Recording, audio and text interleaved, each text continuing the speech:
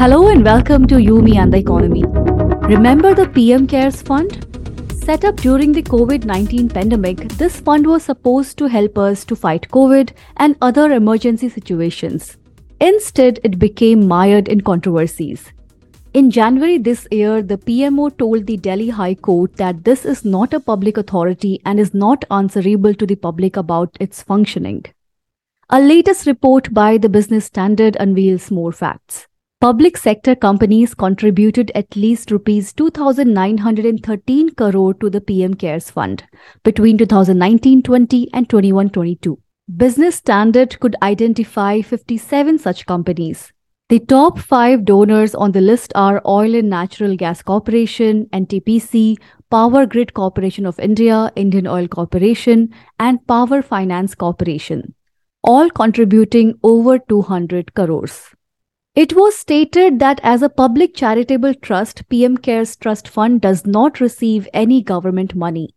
But this new information completely changes that position. This analysis became possible by the data collated by tracker PrimeInfoBase.com, which tracks data of companies listed on National Stock Exchange. The money that the 57 government firms contributed to the PM CARES Fund is part of their CSR spending.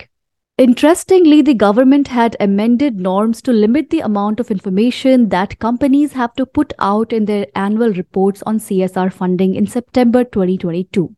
That means the companies do not have to provide as many details to shareholders on where their CSR spending is going.